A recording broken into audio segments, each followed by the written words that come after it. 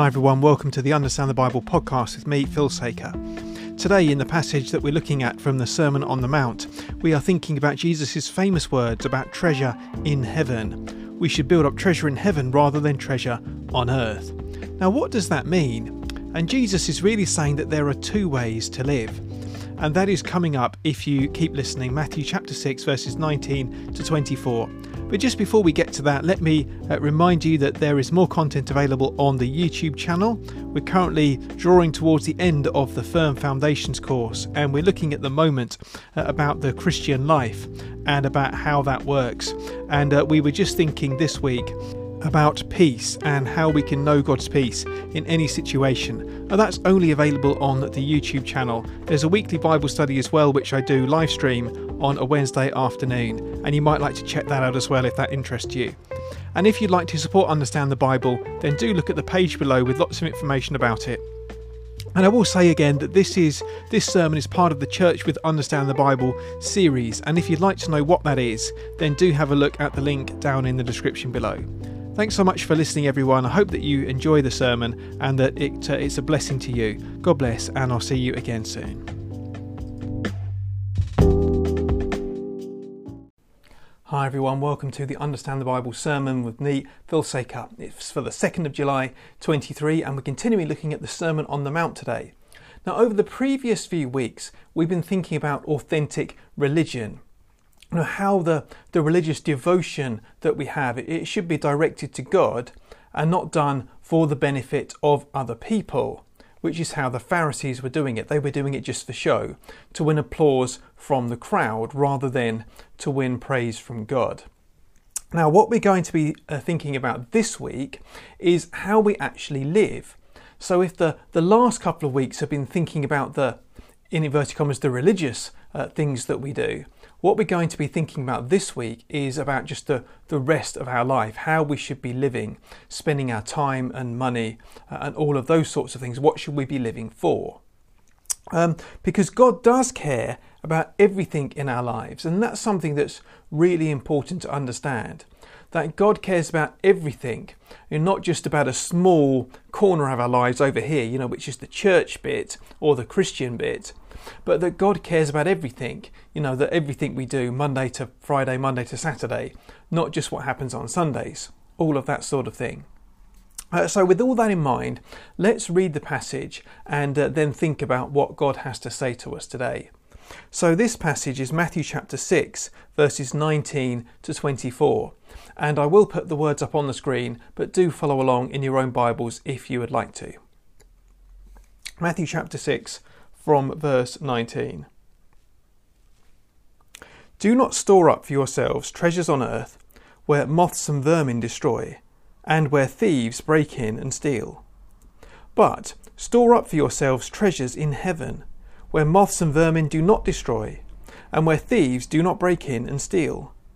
For where your treasure is, there your heart will be also.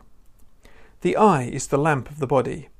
If your eyes are healthy, your whole body will be full of light. But if your eyes are unhealthy, your whole body will be full of darkness. If then the light within you is darkness, how great is that darkness? No one can serve two masters. Either you will hate the one and love the other, or you will be devoted to the one and despise the other. You cannot serve both God and money.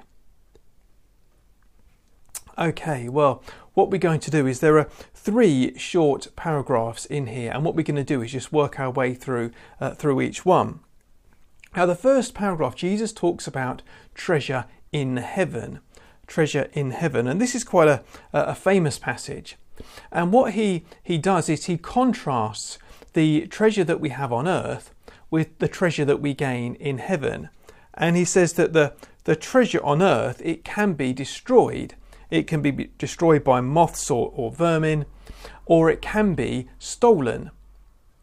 Now, of course, Jesus is talking about earthly things here, like clothes can be eaten by moths, money can be stolen, all of that sort of thing, that anything that we have on earth can be destroyed somehow, it can be lost. So anything in, if you like, any earthly treasure can be taken from us. By contrast, treasure in heaven is not like that. He says, where moths and vermin do not destroy and where thieves do not break in and steal. So he says that treasure in heaven is of a different kind. It's a kind which can't be taken away from us. In a sense, it's a no-brainer, isn't it? If you're looking for a secure investment, I know a lot of people, a few years ago I had to choose for a pension fund what kind of funding I wanted to go into, how much risk I was willing to take, because the higher risk funds made more return, but you were also more likely to lose money. And that's always the trade-off that we have to take. But imagine that there was never a chance of losing what our treasure, losing what we gained. That would be the no-brainer, wouldn't it, to invest in? And that's what Jesus is saying here, that treasure in heaven is the no-brainer. Now, just before we come on to what treasure in heaven is, I think it's important to say that Jesus is not saying that we shouldn't work and save, that we shouldn't be careful with our money. So it says, for example, in Proverbs chapter 6, verses 6 to 8, "Go to the ant, you sluggard, consider its ways and be wise. It has no commander, no overseer or ruler, yet it stores its provisions in summer and gathers its food at harvest." So Proverbs says, look at the ant. The ant is a hard worker. It works hard in the times of the year when it can work, stores away its food for the winter time, and then it has enough provision. So that's a model for us, that we should use our time and money wisely. And so, earning money, saving money is not a bad thing. Of course, that's, Jesus is not saying that.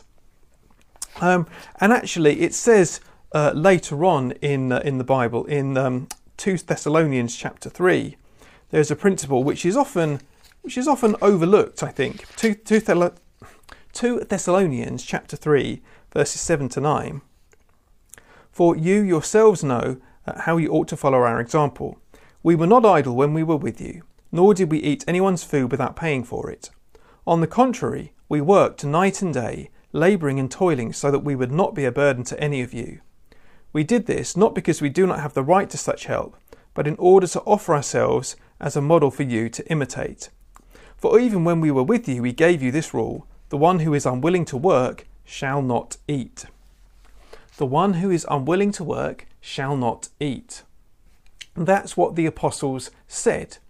And I think that's a very sensible thing, that we work to earn, we earn our keep, we earn money, and then we can be generous with that money as well.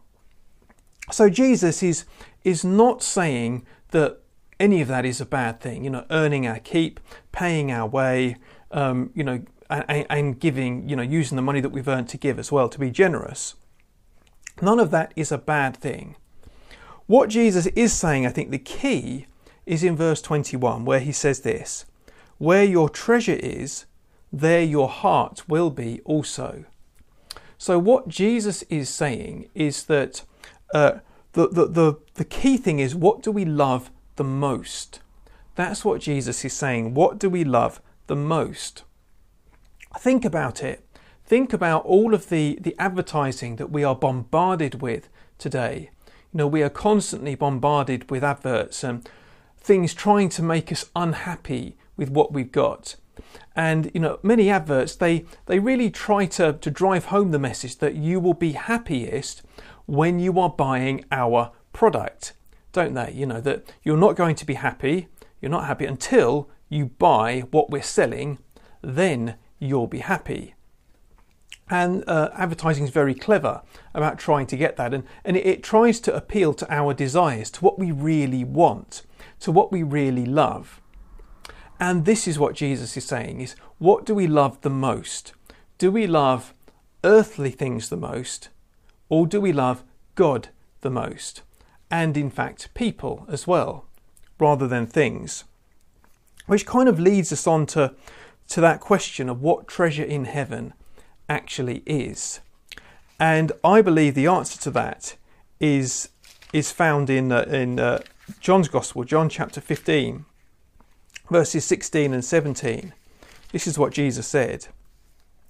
You did not choose me, but I chose you and appointed you so that you might go and bear fruit, fruit that will last, and so that whatever you ask in my name, the Father will give you. This is my command, love each other. So Jesus says he chose you and me to bear fruit that will last. Fruit that will last. It sounds a bit like treasure in heaven, doesn't it? And that fruit, he says, is to love one another. It's the deeds of love. I think that means, our godly character, our godliness. It means the love that we have for God, the love that we have for others. All of that is stuff that will last, because we will last into eternal life if we believe and trust in the Lord Jesus. And that the things that we do to live in that way now will last, I think. It's about people rather than about things. And that's the key, really. Treasure in heaven is about, what God values in us, which is godliness, which is righteousness, which is love, not all of the material things that we have, whether we have a nice house, a nice car, money in the bank, and all of that. None of those are bad things in themselves. But if we prize that more than we prize godliness, then that's a problem. And that's what Jesus is saying. So Jesus moves on to talk about the eye. He says, the eye is the lamp of the body. And if your eyes are healthy, your body will be full of light. But if your eyes are unhealthy, your whole body will be full of darkness. And if the light within you is darkness, how great is that darkness? Now, what does Jesus mean here? This is one of those slightly puzzling passages. It always has been to me. I think what Jesus is talking about is clearly not physical sight. It's clearly not talking about being able to physically see, but rather I think he's talking about a moral, spiritual sight. You think back to the Garden of Eden. You think about when the Satan tempted Adam and Eve to eat the fruit. And it says when he'd done that, it said their eyes were opened. Their eyes were opened and they knew good and evil. And all through the Old Testament, there is a phrase which is very common, which is that may I find favour in your eyes. May you look upon me favourably. And I think the eye is to do with our perception of the world around us, particularly thinking about what is good and right and what is not, what is evil, knowing the difference between the two. So knowing the difference between good and evil, I think, is what Jesus is talking about here. And in the Gospels, blindness is often used as kind of as a metaphor for unrighteousness and for the inability to see Jesus, whereas sight is about being able to see Jesus, being able to see God, being able to see what is right. So, for example, in John's Gospel, John chapter 9, verse 39, Jesus is talking to the Pharisees, and he says this, "For judgment I have come into this world, so that the blind will see, and those who see will become blind." So Jesus came to give sight to the blind, those who did not know what was right and wrong, did not know God. He came to enable them to see. But it says so that those who see will become blind. Those who thought they could see, like the Pharisees, would actually be shown up to be blind after all. So that's why Jesus came into the world.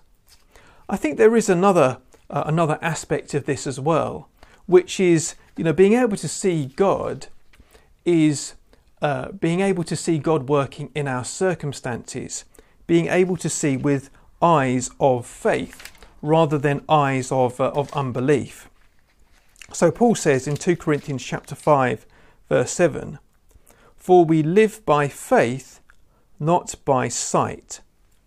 So sight and faith are often put as opposites. that we live by faith, not by sight. That by faith we see God at work in the world.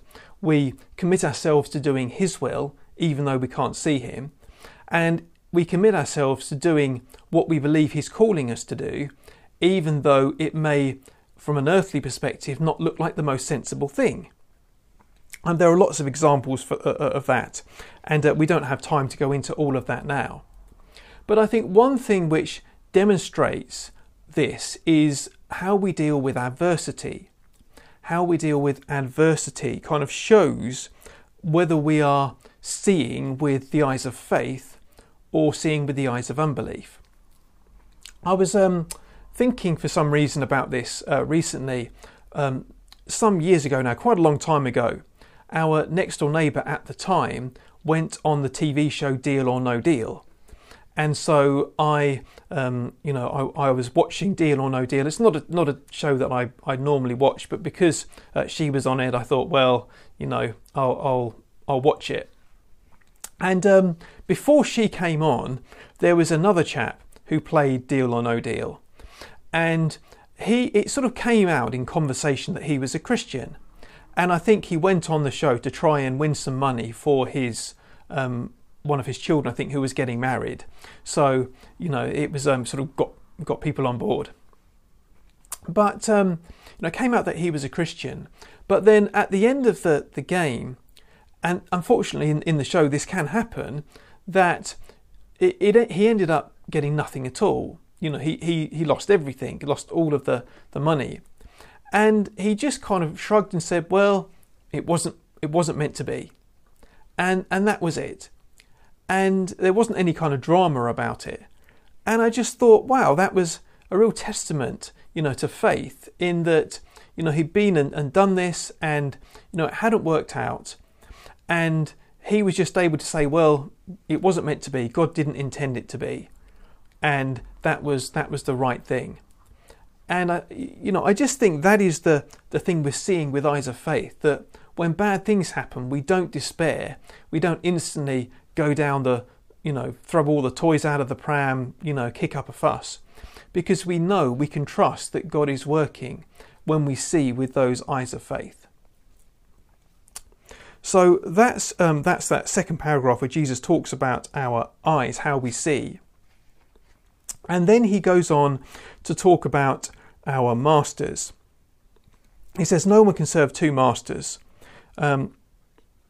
And he says, you cannot serve both God and money. You cannot serve both God and money. So really what Jesus is saying is that it is a binary choice. It is either one or the other. You can't sit on the fence when it comes to God. Either we'll love money and possessions and status and all of the things of this life, or we'll love God and we'll love others and we'll love God's ways of righteousness and peace and all of those things. It's one or the other.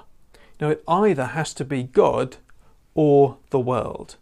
That's what Jesus is saying. And this is what it says in elsewhere in the New Testament. So, for example, in the book of James, chapter 4, verse 4, James says, you adulterous people, don't you know that friendship with the world means enmity against God? Therefore, anyone who chooses to be a friend of the world becomes an enemy of God. Anyone who chooses to become a friend of the world becomes an enemy of God. That really what Jesus is saying is that the world has a different agenda to God. Now, the world's agenda is to gain as much as possible in this life, is to gain money, is to gain status, is to gain power, is to gain earthly things, possessions. But God's way is to love. God's way is to love Him and to love others, and to sit lightly to the things of this life.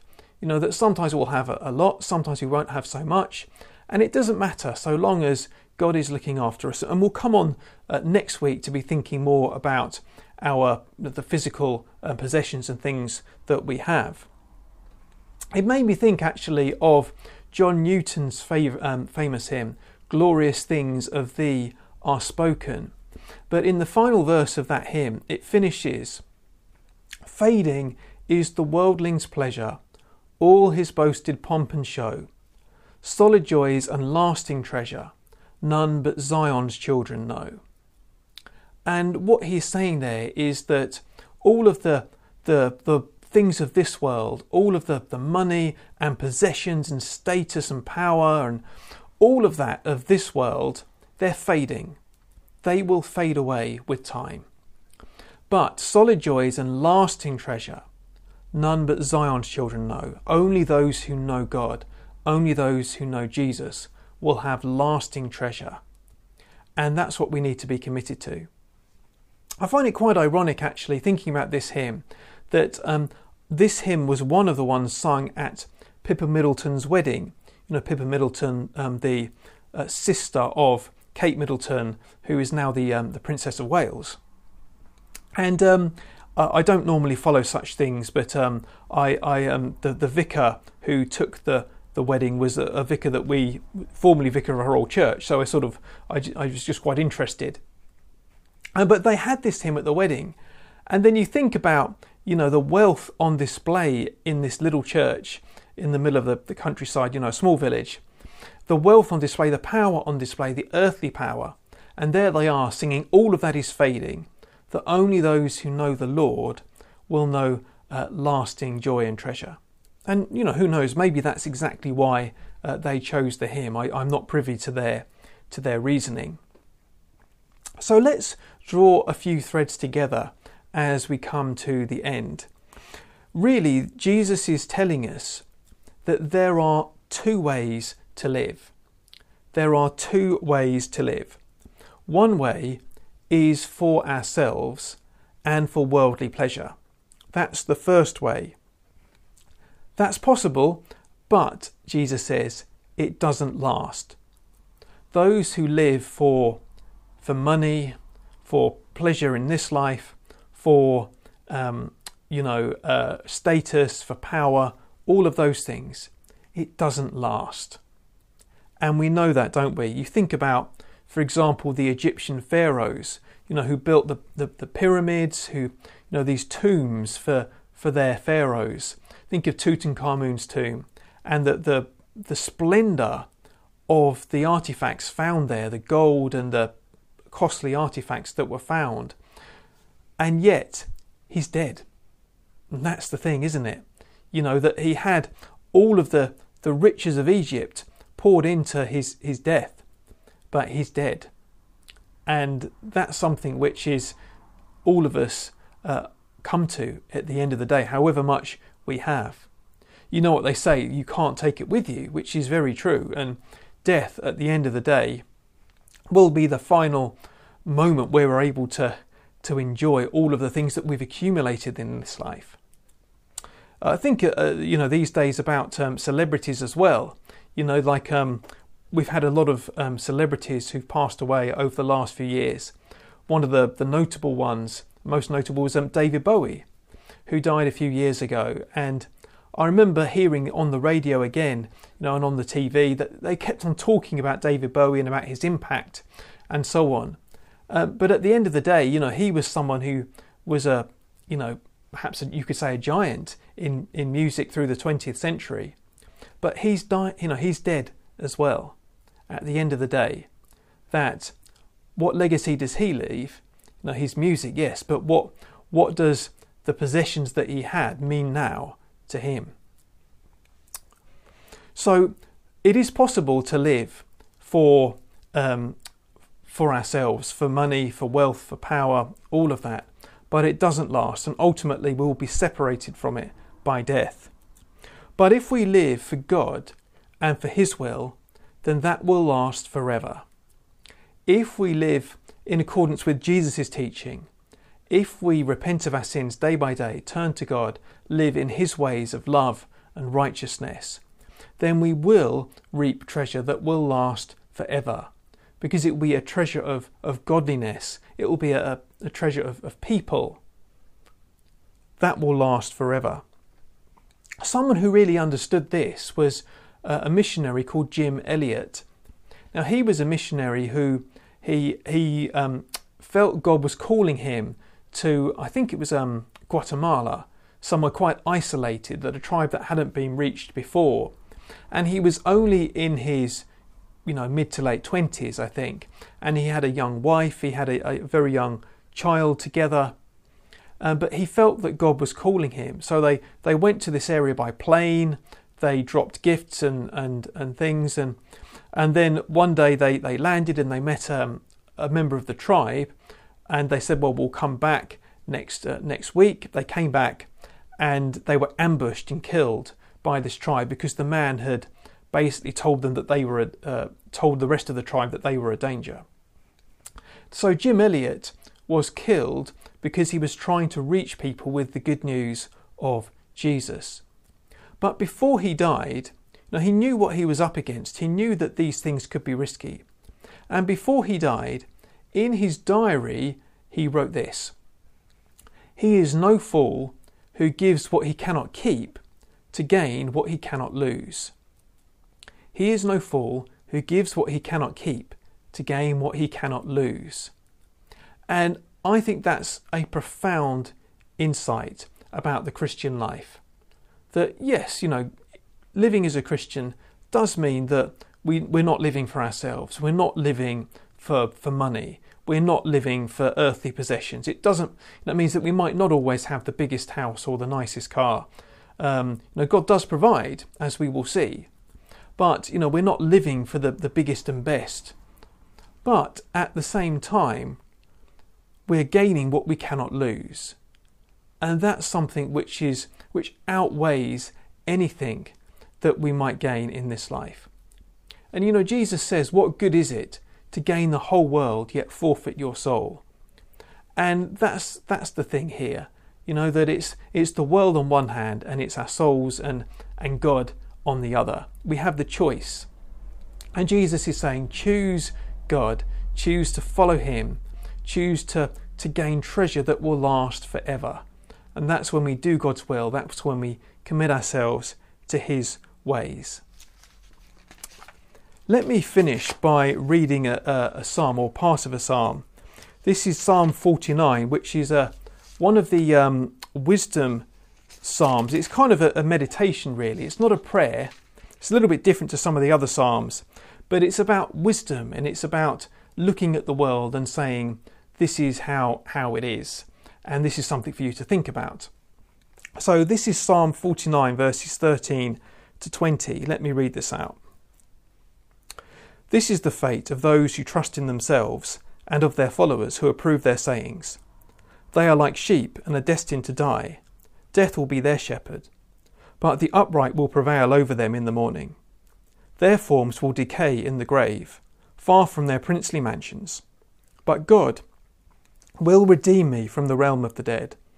He will surely take me to himself. Do not be overawed when others grow rich, when the splendour of their houses increases. For they will take nothing with them when they die. Their splendour will not descend with them. Though while they lived they count themselves blessed, and people praise you when you prosper. They will join those who have gone before them, who will never again see the light of life. People who have wealth but lack understanding are like the beasts that perish." That's the thing. When we trust God, we're not like the beasts that perish. We don't have wealth but no understanding. But we will be redeemed. We will be with him forever, for eternal life. And that is treasure in heaven, treasure that will last forever. And that's what we need to choose. Let's take a moment to pray as we close. Heavenly Father, we do give you thanks for this teaching. And although it is a hard teaching in some ways, we do give you thanks, Lord, for the encouragement it is to carry on with Jesus. And we pray that you would give us the strength to serve you and to serve him every day, and to be able to commit our lives to you, whatever the cost. And we pray, Lord, that you would help us to seek to gain treasure in heaven, treasure that will last forever, where we will be with you for eternal life. And we pray this in Jesus' name. Amen.